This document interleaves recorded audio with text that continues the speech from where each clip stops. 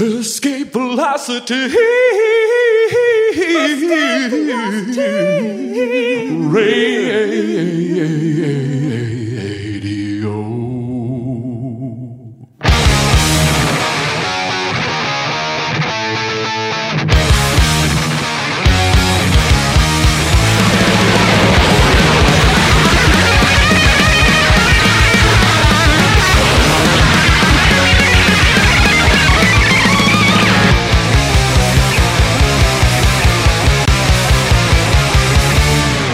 Welcome to episode 12 of Escape Velocity Radio. I'm one of your hosts, Chris. I'm sitting here with... Hi, I'm Derek.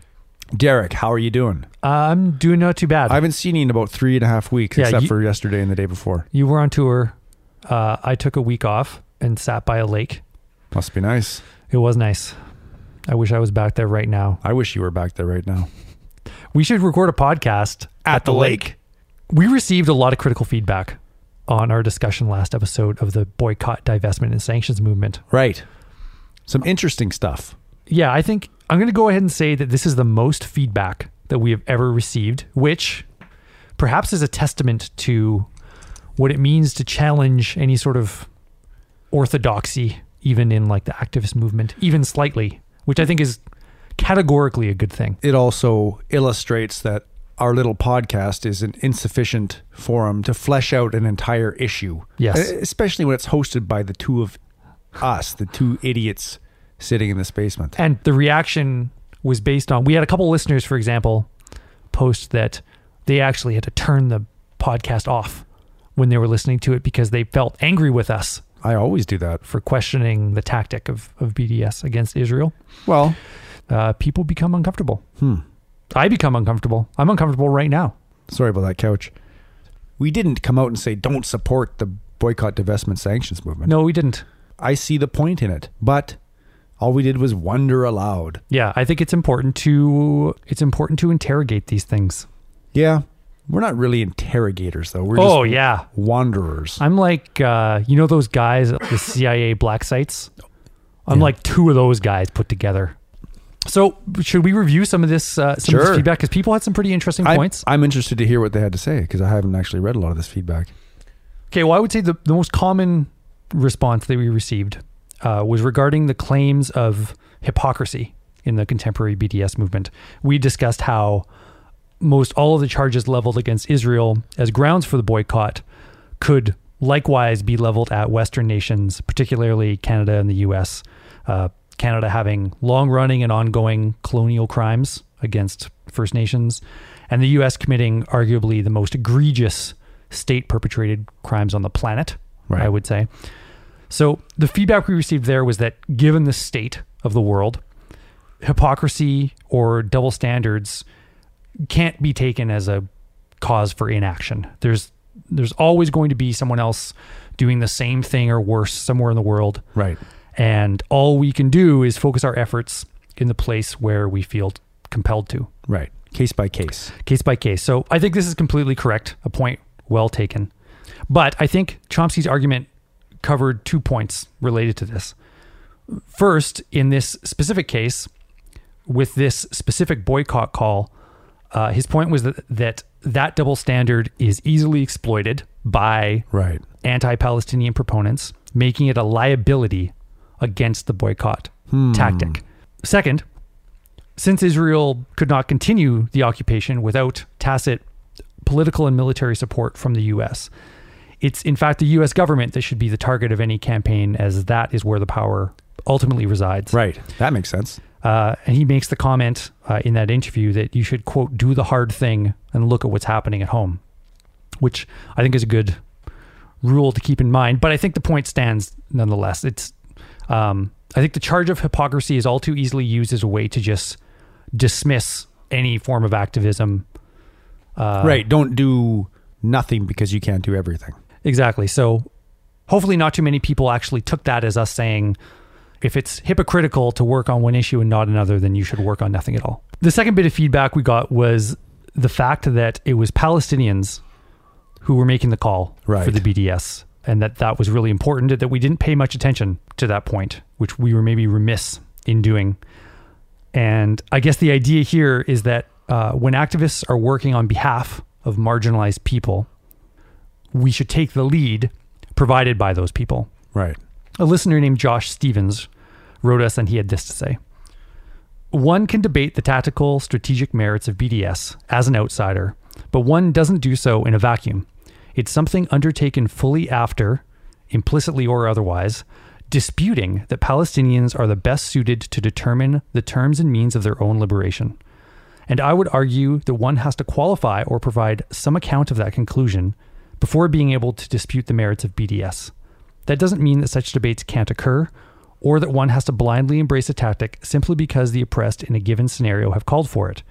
But the stakes of that are altogether different than what I felt was conveyed in your piece. Right. So I think that that's a fair critique, but I do think, although obviously part of being a good ally is not dictating tactics to the people you're working alongside. Right. I think that wholesale deferral to those same people is kind of patronizing as well, because it assumes that you, for some reason, can't engage in a debate as equals with them about what is a good tactic and what isn't. Mm-hmm. But regardless, a good point that we didn't make super clear, I guess.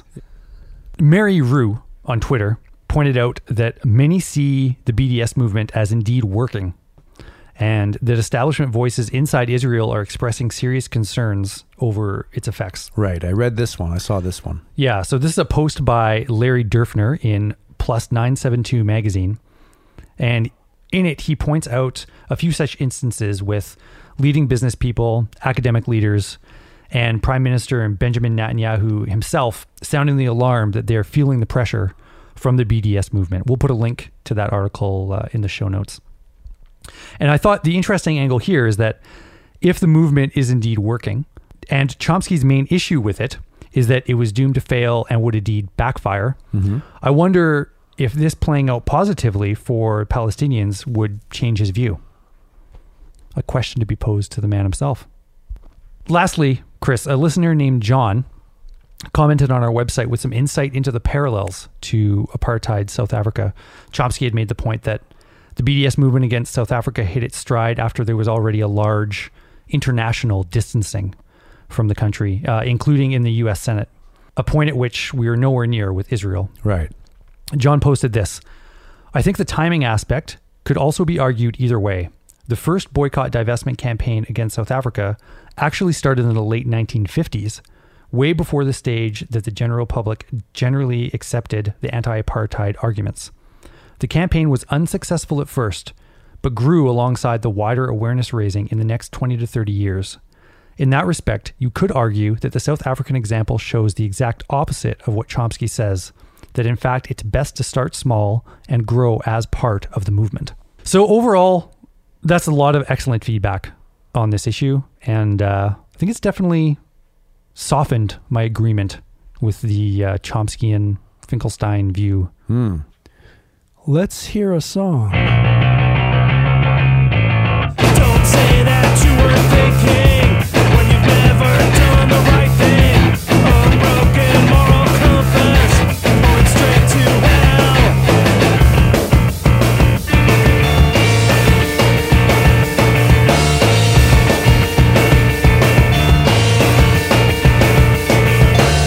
You better pray from that empty hole, the empty hole that was your soul.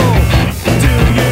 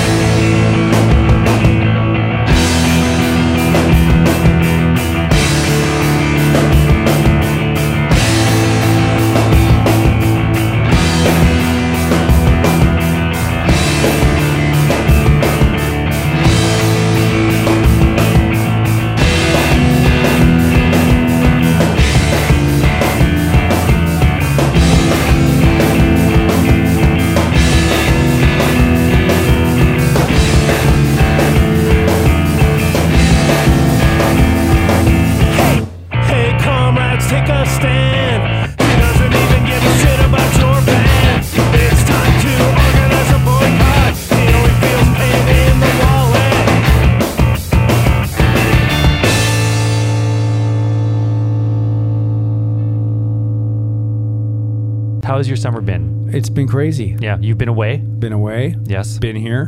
Been there. What have you been doing this summer? Tell us about you. What been to Europe haven't twice. I been doing this summer is the question. What haven't I been doing? A lot of things. Most things. Pretty much everything. I haven't done that much. You know I don't like to do things, Period. No, it's true. generally. Yeah. So tell us a little more about this tour. You were in Europe. You were there for a few weeks, and you were covering what We countries? went all the way from Norway. Beautiful Norway. Okay. Unbelievably beautiful Norway. I'd like to go there someday. It's like the white shell writ large. okay. Although I guess the white shell is probably as big as Norway. So it's not really writ large. Writ same. So from Norway all the way down to Greece and Spain. It's a long way to go in 2 weeks. That is. And who were you over there with? We played the first bulk of the shows with Antilectual, Dutch band. And then It's like intellectual, but they're against it. yes, So they're stupid. Is that what it is? I don't know. Oh, okay. They're not stupid though. No. Very nice people. Good. And the last couple shows we played with our old friends from Spain, legendary Gas Drummers. Excellent band. Yeah. Both bands have new records out, and both bands, hilariously enough, I guess this is the way you get on a propaganda tour. You just ask me to sing on your record. And then Did you sing on Both their their records. albums? Both their really? albums. Is this like a backup thing, or do you have like a guest track? like a guest track where Really? I sing, I just go for it. Do you rap? Are you rapping on it? No. We at Escape Velocity Radio Yeah. received an interesting email while you were away Oh, regarding our tour? regarding your tour. It was an email from Nils Fischer in Germany. The subject of his email was "The saddest day of my life / Monster Energy and Eastpak present Propagandy." Right.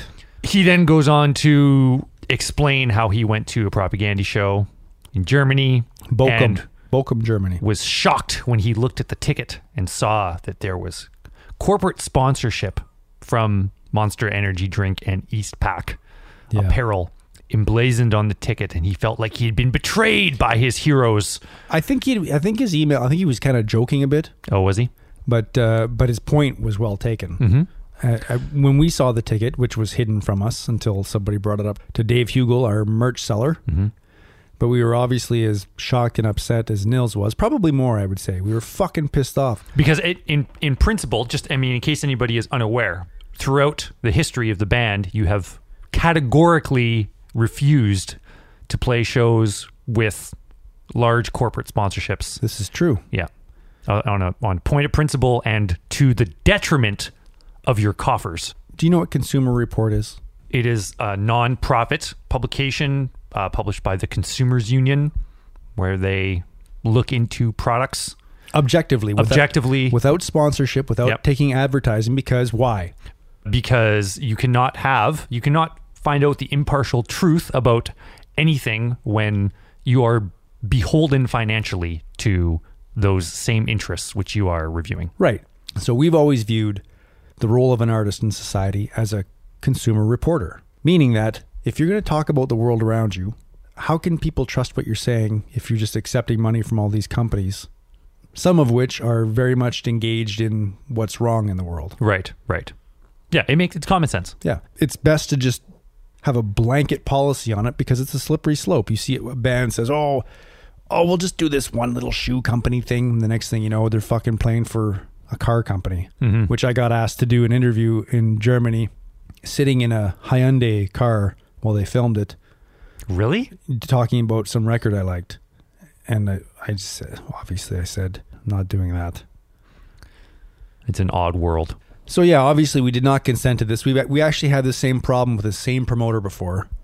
It's just how the world of so-called punk music operates now, because Well, not just punk music, all entertainment. all music, but specifically the scene we exist in operates this way because all the bands have just fucking let it happen for so long and enjoyed whatever short-term benefits they can get from it, to the point where it's weird for a promoter, not like they can't understand why you wouldn't want to have these stupid companies sponsoring your show. Yeah. The frustrating thing is, in these same countries, we'll get an offer from one of these big festivals sponsored by the same stupid companies, energy drinks and fucking stupid clothing companies, and the offers are for fucking huge amounts of money for us to play. And we say no to it because we don't want to play for these sponsors. Then we show up to this place, some fucking shitty show in Bochum, Germany, up against all the other corporate festivals. Playing at the same Playing time. at the same time. And the fucking guy puts the same sponsors on anyways, and we get paid dick. Yeah. And fuck. So in summary, punk band has sour grapes because they're bad at capitalism. But Well, I like that. you know, I like not yeah. being a good business person. You know what? I would say it is a testament to actually how you are doing the best you can under capitalism, that you have persevered for this long while trying to maintain ethical business practices as a band. Because if you were truly bad at it and you were trying to be ethical, then you probably would have failed miserably long ago. Well, it's interesting we're having this discussion, Chris, because Is it? it is, because we received an email just recently from Escape Velocity Radio listener and fellow Winnipegger, Greg Gallinger. Ah, Greg. He wrote us asking exactly about this, about living an ethical life Right. under capitalism. Greg goes on to say, how can one live an anarchist or whatever anti-capitalist ideology one may subscribe to life within a capitalist system? I'd like to hear both your thoughts on how this is accomplished, especially how to carve out an existence for oneself and make a living without sacrificing one's own beliefs and core values. How can you work within a capitalist system while maintaining anarchist values? That's a great question. And I think you've addressed this with your own band. I think the answer is, I don't think it's a complicated answer necessarily. I think that where people get tripped up is that they assume you have to have some sort of all or nothing ideology. You have to say, I'm going to completely divorce myself from any compromise in my life, which is completely impossible. Or completely disengaged from culture and society Yeah. in its totality. Yeah. I don't think it's hard to just, when you're making choices in your day-to-day life and in your job choices, if you have them, a lot of people don't have the luxury of choosing a quote-unquote ethical job. Just evaluate your choices and evaluate your impacts. Yeah. There's no truly satisfying or morally pure way to be born into the framework of capitalism and not be tainted by it. Right. So you got to come to terms with that first, whether you're anarchist or whatever the hell you are. This is the matrix. We live in a capitalist matrix, and all you can do is advocate against it and support alternative models to it, And emerging alternative models. and live your own life in a way which you feel aligns with your values as much as possible. Just like when we had Colleen Patrick Goudreau on and we were talking about she was talking about veganism as a way to live your values, as a way to enact your values, not some sort of end goal. But if you think, I want to live in a world that has as little needless suffering and death as possible, well, how can I enact those values in my life? An easy way to do that is to go vegan. Minimize the amount that you directly contribute to needless suffering and death as much as possible. So you can make similar approximations. Greg, like separately in the email, Greg asked about my own work, making websites for people. How do I, running my own business, how do I make decisions that, try to keep in mind my values? And he asked about me turning down clients, which I do. If I have a client that comes to me and they want me to build a website for something that I find is having a net negative impact on the world, then because I am my own boss, I can make that decision to say, no, someone working at doing my same job as some agency might not have that freedom or might feel like they don't. But, if you're in a position where you can, then it's just a choice to make. In exchange for the money I need to live, will I compromise my values, in order to know that I'm directly contributing to something that I think makes the world a shittier place? So I think if we ask ourselves these questions in as many aspects of our lives as we are comfortable asking them in, whether that be food choices or buying anything, anytime you're exchanging money for goods, evaluate, is this product or the people who are benefiting from my money here, are they making the world a better place or a shittier place? And do I want to make that sacrifice? It will not be perfect. It will be far, far from perfect. But if you don't, it's better to think about it and try to make those decisions where you can than to just say, everything's a compromise. It's all fucked. It doesn't matter. Right. And I think that's the other thing you have to come to terms with. There will be a cost for your principles. The case in point for us, two relatively privileged people in society, we've sacrificed quote unquote career advancement for our principles. You turn down certain clients that would otherwise possibly offer you a lot more money or a wider base of clients.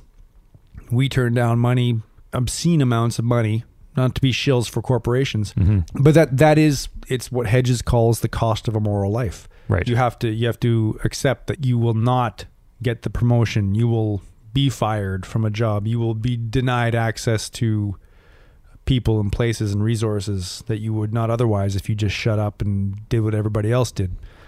But again, at the end of the day, I think that integrity is going to be a better investment than the short-term money you got 20 years ago for shilling for some corporation. Provided that you already have the privilege enough Yeah. to make that decision in Yeah. the first place. Like, there are obviously people who, by birthright and through circumstance, have almost no opportunity to make these moral choices Yeah, because they are obviously. literally just trying to survive. But it's you and me, two white men Yeah. talking about Good-looking white men. good-looking white men. Well, on that note, Chris, maybe we should hear a couple of those bands that you were talking about. What Antilectual bands? and the Gas Drummers. Okay, here's Antilectual, followed by the Gas Drummers. Night commercials telling me that skateboarding is dead and crime. Maybe not anymore since they're building out. From independent every center to contracts, billion-dollar jobs. Upgrading culture before we cruise on the mainstream. Thinking about your life, done it felt on the edge. Tunnels on the playing field, counterculture fully closed. I'm going down the cloud culture. If you cannot forbid that on me, or push them out of the market if you cannot beat them, join now. Thinking about your life, done it felt on the edge. Tunnels on the playing field, counterculture fully closed.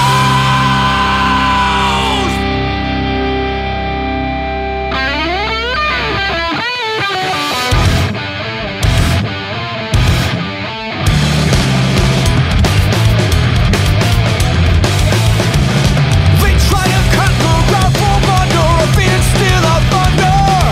How are we supposed to distinguish us from them? And revolt against the mainstream if it keeps on chasing us. Before you know it, you will leave this on your radio.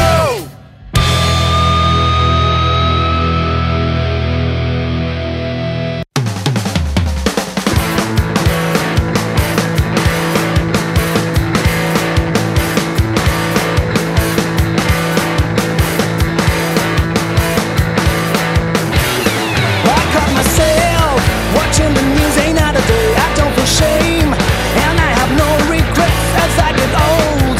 I see the world cradle day by day. History's turning and the living is boring. So pick your side, despite cliches and merchandise, despite the spell of charming neon lights. So flex your head, open the door to dirty games. We're imprisoned in so many ways. Don't let my eyes go blind. Don't let my eyes go blind. Don't let my eyes go blind. Don't let my eyes go blind. Don't let my eyes go blind. Don't let my eyes go.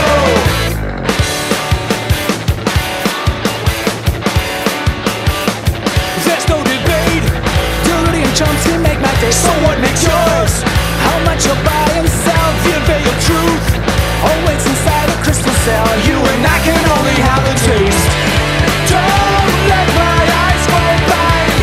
Don't let my eyes go blind. Don't let my eyes go blind. Blind. Don't let my eyes go blind. Don't let my eyes go blind. Don't let my eyes go blind. Blind.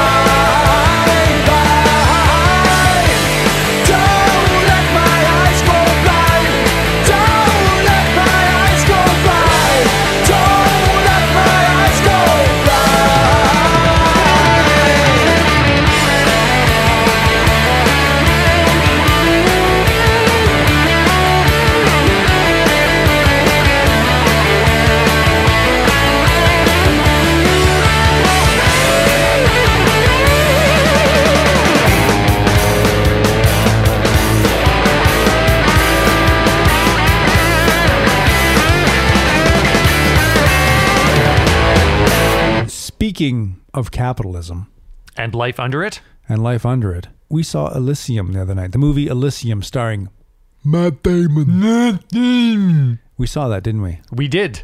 Which is a not too far future movie about where we're headed, where the gap between rich and poor Is extreme. is extreme. The Not rich, that it's not extreme now, but it's much more extreme or pronounced in this movie. Earth has been essentially eviscerated. It looks like a shithole. It's just a global barrio, while the rich live in terrariums, essentially pristine habitats in some sort of low orbit outside of Earth, and they have access to medical care that is essentially keeps the human body alive forever, it appears. And the poor have no access to any medical care on Earth. And the goal of people on Earth is to try to get to Elysium, try to get their children there. our mutual friend Paul Burrows, he has not seen this movie, but he commented to me that it sounds like an episode of Star Trek, the original Star Trek, called The Cloudminders, Oh, yeah? in which the intellectual and artistic class lived in orbit above the planet, and the people on the surface basically labored Right. in order to support them. So a common theme in sci-fi. Yep. And I thought it was a good movie. I know everybody hates it. You thought it was good. Yeah, good movie. That's a strong statement. It's so funny from a guy who's told me Jack Reacher was a good movie. I did not say Jack Reacher said it was okay. I said it was okay. It's one of the worst movies I've ever seen in my life. It's so terrible. It's so terrible. You just have to go in with the Elysium- right expectations. Elysium- And that is my problem with, I think I went in to see Elysium with expectations that were too inflated. Oh, I had zero expectations. Yeah. So the movie got made, and it made a huge statement, I thought, about immigration policy in the U.S. and Canada. And it made a great statement how racist it is, first of all, and how immoral it is, and also the commentary on medical services being the exclusive domain of the wealthy. Another salient point, as they say. I thought those were two huge things for a stupid Hollywood blockbuster crowd to be seeing. No, that is true. It succeeded on those points, on making very broad, ham-fisted, poorly written points about those things, which in the realm of Hollywood movies is rare. Right. But on every other point, I was disappointed in that movie. That was pretty good. Except for the special effects. That was all right. There's a lot of critique to be made about that movie in its representations of race, in its representations of gender, pitfalls that it did not need to fall into in order to do the exact same things with the movie. It just seems like Right. there are a lot Hollywood- of choices that were made that there's no good reason to make them other than to just fall into the standard Yes. trope that everyone expects, and that disappointed me. Don't disagree with that. But this is probably why we'll never see a movie version of 2312, Kim Stanley Robinson's epic tale of a farther future That's right. by about 150 years, I'd say. But strikingly, also terrarium-centric. The vast majority of people living in the solar system are living in terrariums. The terrariums are all over the galaxy. They're hollowed out asteroids Okay. in general. There's one that's actually called Winnipeg in the book. Wow. And the terrariums are economically connected through something called the Mondragon Accord, which is essentially a participatory economic-based model for the solar system. And That would be named after the Mondragon collectives in Spain. Kim Stanley actually references Michael Albert and Robin Hennell by name in the book when referring to the inspiration for the economic framework. So for listeners who are unaware, Michael Albert and Robin Hennell are sort of they've written a bunch of books over the last 20 years about this economic theory called participatory economics, which is posited as an alternative, an egalitarian alternative to all of the major economic systems that people think of, namely being capitalism or some sort of central planning socialism or whatever. It's sort of a third option. And was the inspiration for the workplace structure at G7 That's right. when it existed. It's interesting because in contrast to a movie like Elysium or a lot of blockbusters or independent movies that try to foresee our future, this one actually doesn't assume that the gap between rich and poor escalates constantly over time, and Right. things, and we have a dystopian future. This is one that is not perfect, but it posits a system where people have perhaps looked to the best parts of the past of what has happened on Earth, say in Spain in the 30s, in regards to collectivized workplaces, and have applied those principles to the colonization of the solar system. Very interesting. That is very interesting. You were telling me recently about a book that you received as part of the Friends of AK Press Club that was directly related to some of this early workers' movements that 2312 draws inspiration from in its speculation about the modeling of the economy. Funnily enough, AK sent me the book Anarchism and Workers' Self-Management in Revolutionary Spain. It sounds like a very AK Pressian title. Usually when a book like this would show up in the mailbox, I would just put it aside and think, I'm never going to read that. But because we just got back from Spain and while I was there, I was reading 2312, and it was reminding me of alternative ways of organizing a society. This book is sort of the inspiration for this far future interplanetary economic system. In Spain in the 30s, there were almost 2 million people that were organized into rural and industrial collectives. That's crazy. That's crazy. Out of 6 million people in the country. So that's a third of the country is organized this way. Yeah, was organized under essentially anarchist workplace organizing principles. But obviously they were crushed by the fascists and betrayed, some say, by the Soviets. Everybody betrayed these things because it was a game-changing way of organizing society. So, of course, it was crushed. Yeah.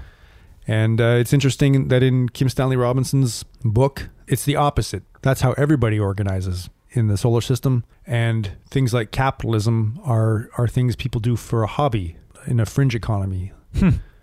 Interesting. So anyways, those two things tie together. And I think if people are interested in 2312, and it seems like some people who listen to our podcast are interested in those sort of things, Yep. it also helps to check out books like this from AK Press. Anarchism and Workers' Self-Management in Revolutionary Spain.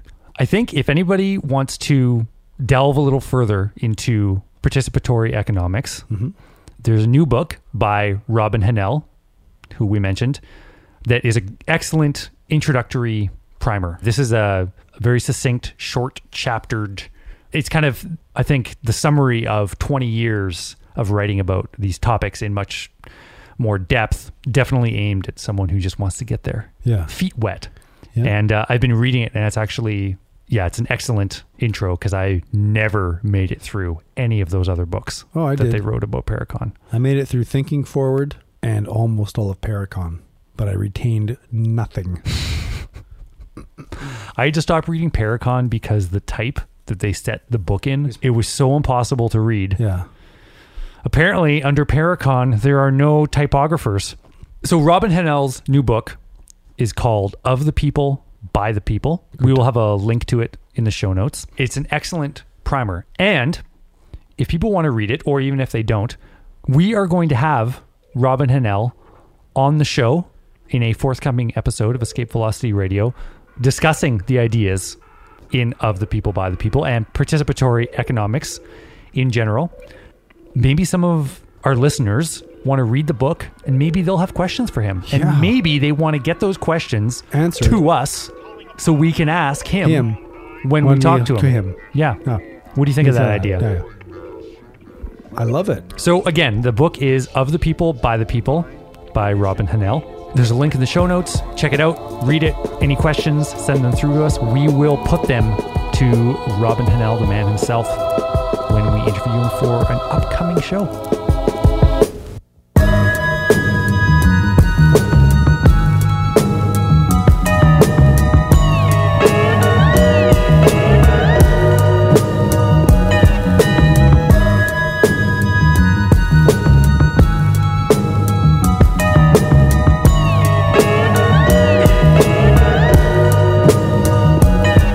Yo, it's 3030.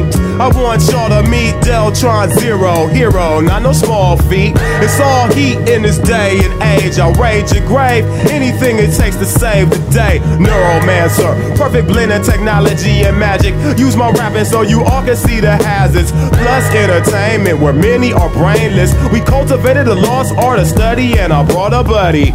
Automator, harder slayer, fascinating combination. Cyber warlords are activating abominations. Harmonation with hatred, we ain't with that. We high-tech archaeologists searching for knickknacks. Composing musical stem packs that impacts the soul. Crack the mold of what you think you rapping for. I used to be a mag soldier, but I didn't respect orders. I had to step forward, tell them this ain't for us. Living in a post-apocalyptic world, morbid and horrid. The secrets of the past, they hoard it. Now we just boarded on our futuristic spacecraft. No mistakes, black, it's our music we must take back. Yo, it's 3030. I want y'all to meet Deltron Zero and Automator. Yo, it's 3030. I want y'all to meet Deltron Zero and Automator. Yo, it's 3030. I want y'all to meet Deltron Zero and Automator. The world's first lab-grown burger has been cooked and eaten at a news conference in London. Scientists took cells from a cow and turned them into strips of muscle, which were then combined and made into a patty. English chef Richard McGowan was given the task of preparing the burger for food critics Hanny Rutzler and Josh Schoenwald, who overall gave a positive response. Researchers say the technology could help with meeting the growing demand for meat worldwide. Well, I think most people just don't realize that the current meat production is at its maximum, and it's not going to supply sufficient meat for the growing demand in the coming 40 years. So we need to come up with an alternative, there's no question. And this can be an ethical and environmentally friendly way to produce meat. Professor Chris, Post is would you using eat similar a techniques to cultured researchers meat involved. hamburger? If I gave one to you right now and I said a cow had a little piece of skin taken off, a living cow biopsied to create the starter cells for this culture, and then I, much like Dr. Mark Post at Maastricht University in the Netherlands, I grew a hamburger over the course of 3 months, costing close to $500,000. If I gave that hamburger to you, cooked on my barbecue, vegan barbecue, never had meat on it, would you eat that hamburger? No, I would not. Why? I'm too far gone. If I were in survival mode, I could consider eating the tissue of another creature. Right. Probably a person first. Right. But since I'm not there, I'm too far removed from the eating of it to consider it any more palatable than a piece of dog shit. The whole idea appeals to me in terms of destroying the animal exploitation industry as we know it, industrialized slaughter. Right. But I think, as a few people pointed out to me, it's not true that it's cruelty-free, that you're just picking one little cell off of an animal. Those animals are from slaughterhouses Right. currently, Right. maybe not in the future, but they seem to imply that the toll taken on an existing creature is more than what is being sold to you in the bill of goods as this being a cruelty-free product. So I don't know. Right. I don't know about that. And if something seems too good to be true, it probably is. Right. So this probably is too good to be true. Someone else also pointed out to me that, do you think this is going to make animal exploitation on an industrial scale go away? All it's going to do is transfer all those animals to some other use. People will find a use for those animals to keep killing them, confining them. Like the industry will, in order to Humans, sustain yeah. itself. And that industry will replace the animals for food industry.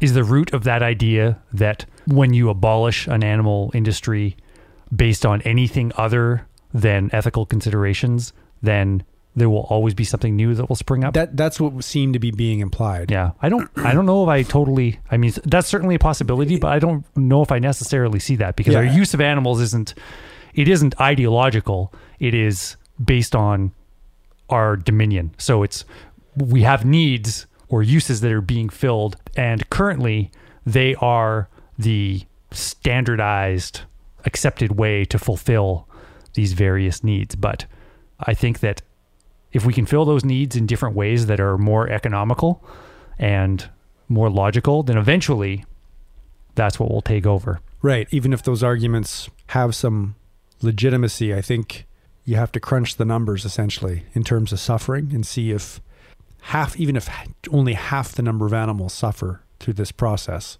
if the industry as we know it shrinks in half, that should be seen as preferable to what we have now. Yeah. I don't know. I don't think anybody is suggesting that we stop advocating for veganism while we are advocating the research into culturing meat as opposed to slaughtering animals for it. It just seems like a no-brainer to me that you can do both things at the same time and acknowledge that not in our lifetimes, not in many generations to come lifetimes will we have a planet that collectively says, hey, I think this whole thing where we're murdering animals for food, we just got to cut that out. The ethical considerations, they will not create the sea change. It will be the practical considerations that create the sea change. And I think that this is probably the best bet for crossing that threshold into dramatically reducing the suffering and number of animals that are bred and slaughtered. Knowing humans like I do, you know how well I know humans. Even if this takes another 50 years or more, it will still have a much larger impact on reducing the suffering of animals than veganism will in that time. I mean, hopefully not. Yeah. I hope there's a big sea change to do with veganism, but it seems unlikely to me. Semi-related to this, have you seen this movie Antiviral? No.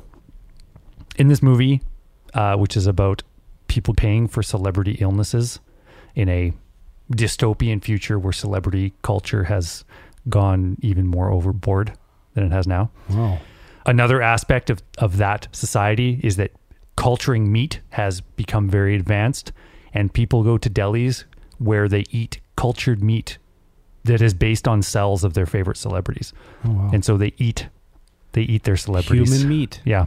It was the most interesting aspect of that movie, and it actually doesn't seem entirely impossible. I'll have one Pamela Anderson with a side of Farrah Tommy Fawcett, Lee, please.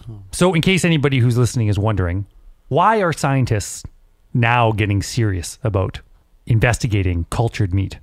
Well, according to Alok Jha, the science correspondent for the Guardian newspaper, he says the human appetite for meat means that 30% of the Earth's usable surface is covered by pasture land for animals, compared with just 4% of the surface used directly to feed humans. The total biomass of our livestock is almost double that of the people on the planet, and accounts for 5% of carbon dioxide emissions and 40% of methane emissions, a much more potent greenhouse gas. So he's pointing to the environmental concerns as being the primary driving factor behind this. There's too many people who want too much meat, and it takes too many animals and too much land and too much food, too much water, too much oil, too much effluent, too many emissions. Yeah, it seems from a practical perspective, people should at least be fleshing, well, no pun intended, fleshing this whole thing out instead of just either shutting it down or jumping in whole hog. No other pun intended. Given that UN report a few years ago that attributed greenhouse gases primarily to the animal for food industry. That's right. I think it said consuming less meat could be like the number one course of action to ameliorate climate change. Yeah, this could be the shortcut. Mm-hmm. And you know how much we like shortcuts. I fucking love shortcuts.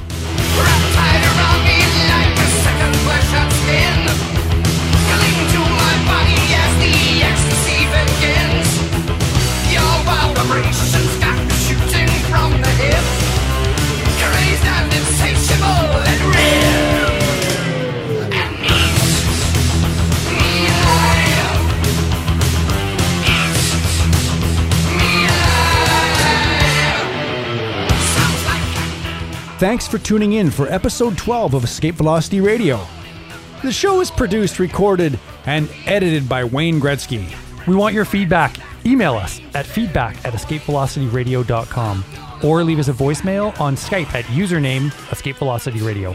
To join the discussion about this incredible episode, or to check out the amazing show notes, visit our unbelievable website at escapevelocityradio.com. If you're not already, please subscribe to the show in iTunes, or you can sign up for our email list to be notified when each new episode is available.